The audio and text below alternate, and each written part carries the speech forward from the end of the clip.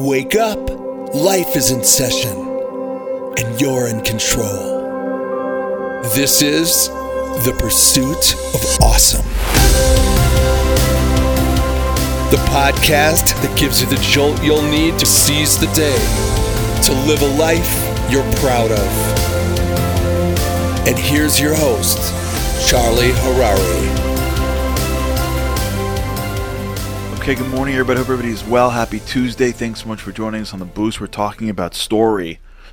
Yesterday, we spoke a little bit about my favorite stories, growing up at least, and how stories work. We're going to build this together because I want to be together, talk with you about the power of story and how much it impacts us and how much it tells about you. But now we're still unpacking story. Yesterday, we discussed this concept. Stories have two components to it, the facts and the narrative.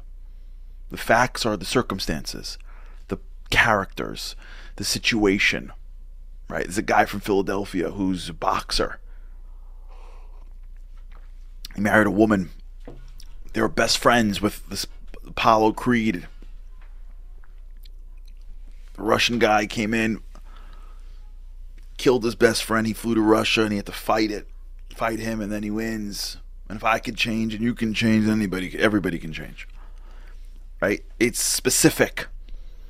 Right? It takes place somewhere. It's a story. And we think it's about Rocky. And we think it's about his life. But the truth is, if I had a camera on Rocky Balboa, even fake Rocky, not Sylvester Stallone, like Rocky Balboa, right? Like, it would be uninteresting after 5 minutes. It's not about him. It's about the way that the writer put the specific scenes along the way, that even though you're dealing with facts, it tells a narrative. And you have to see the difference.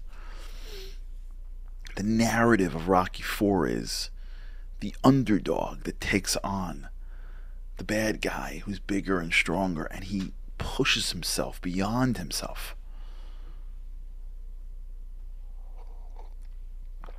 Heart's on fire, strong desire, raging within, and does something that's beyond what he thought possible and creates this massive, massive victory. That's the narrative. So why did I watch Rocky IV as a kid so many times? I knew it happened because I wanted to do that in my life. I was a kid growing up. I was on the basketball team. I wanted to be great. It reminded me to work hard. What I was doing in life, whatever was going on in my life, the narrative of my life, I wanted to accomplish more. I wanted to get better. I wanted to achieve more. And so when I saw Rocky, it wasn't about Rocky. I'd never been to Philadelphia at that time. I would never get in a ring and box. And I would never get on a plane at that point and go to Russia. I actually ended up going to Russia because of the movie. Different story for a different time. But I was not playing. So none of the facts mattered to me, but it didn't matter. The narrative mattered to me. So the story moved me, and I watched it again and again and again as a kid, because within the story, within the Trojan horse, were the soldiers. That's what a story does. That's what a good story does. Now, your whole life you're hearing stories, but if you don't find the time to crack them and see them in two different pieces, you're going to miss it. Because you're going to watch something, or you're going to hear something, or you're going to read something, and it's going to be a story of some sort. Whether it is a holy story like a Bible story, or whether it's a more mundane story of somebody, an amazing thing that someone said about somebody, circling around Instagram. And if you just get stuck in the facts, and you allow yourself to be moved, but you don't know why, if you don't see the difference between facts and narratives, you're going to be missing the opportunity of like real growth. You're going to be missing what the narratives are that are moving you, so that you can pull out the facts and put that narrative into your life. You're not going to watch for the points of the story and the narrative that speaks to your life. So that when you now are engaged in challenge, you can remember the story of Rocky IV, if that moves you, and use it as the narrative that you want to have in your specific circumstances. You're gonna be like, what's Rocky IV? I'm sitting at work. What's Rocky IV? I'm talking about Rocky IV. I'm sitting here and I'm studying. The answer is Rocky IV has everything to do with that. Because why you're moved is because you believe that people can overcome challenges. That's why you're moved. There's a lot of stories in movies that you would look at me like, this is stupid, because the narrative doesn't speak to you, because the narrative doesn't ring true for you. What Rocky IV is doing, it's allowing you to connect to a narrative and to allow your beliefs to have emotions. If you'd watch a guy get up and go, okay, here's how it works, everybody. If you're down, don't worry. Just keep on fighting and you'll make it. You're like, that doesn't work. That's bland. Ever hear someone give you a speech like that? Do this better, do that better, do this better, do that better. You're like, I got it. I don't need to hear from you. But when someone tells you a story about how somebody did something better, you're like, I want to be like that. Why is that? Because when someone tells it to you directly, your dukes are up. But when someone tells it to you in a story, you let the Trojan horse right in. You know who used this mechanism? One of the greatest prophets of all time, a man named Natan Hanavi.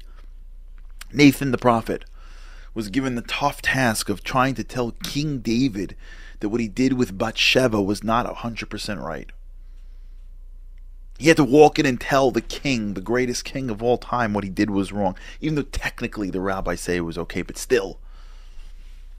What was he going to do? Go and tell the king he did something wrong? He would never accept it. And he didn't want him to not accept it. He wanted him to repent. So what he did was he told him a story. Remember the story of David and Bathsheba? There's a woman that he saw. He took her. He was the king. Her husband came back and he sent him on the front lines. So how was the prophet going to tell this to King David? So what the prophet did is he walked in and said, King, I have a problem. He goes, what's the problem? He said, there's a guy not far from here who's wealthy, who's got tons and tons of cattle, and he had a dinner party. And as opposed to using one of his sheep, he went down the road, and down the road there was a poor family that had one sheep, and the sheep was like a kid, a child. It slept in the bed. It ate in the house. They fed it with their hands. And he went into that house and he took the one sheep that they had, he slaughtered it, and he served it for dinner. And the King David said, he did what? Guilty. And Nathan the Navi says, he's guilty? You have all these wives, you have all these concubines, you're a king. That guy Uriah's got one wife. You saw her, you wanted her, you worked something out, you took his one wife. You know what King David said to that? I sinned. Had Nathan walked in and been like, hey, by the way, what are you doing? It would have been a different conversation. What happened? He told him a story. The facts are a Trojan horse that went into the heart. A straw man. The narrative of taking the rich, taking from the poor.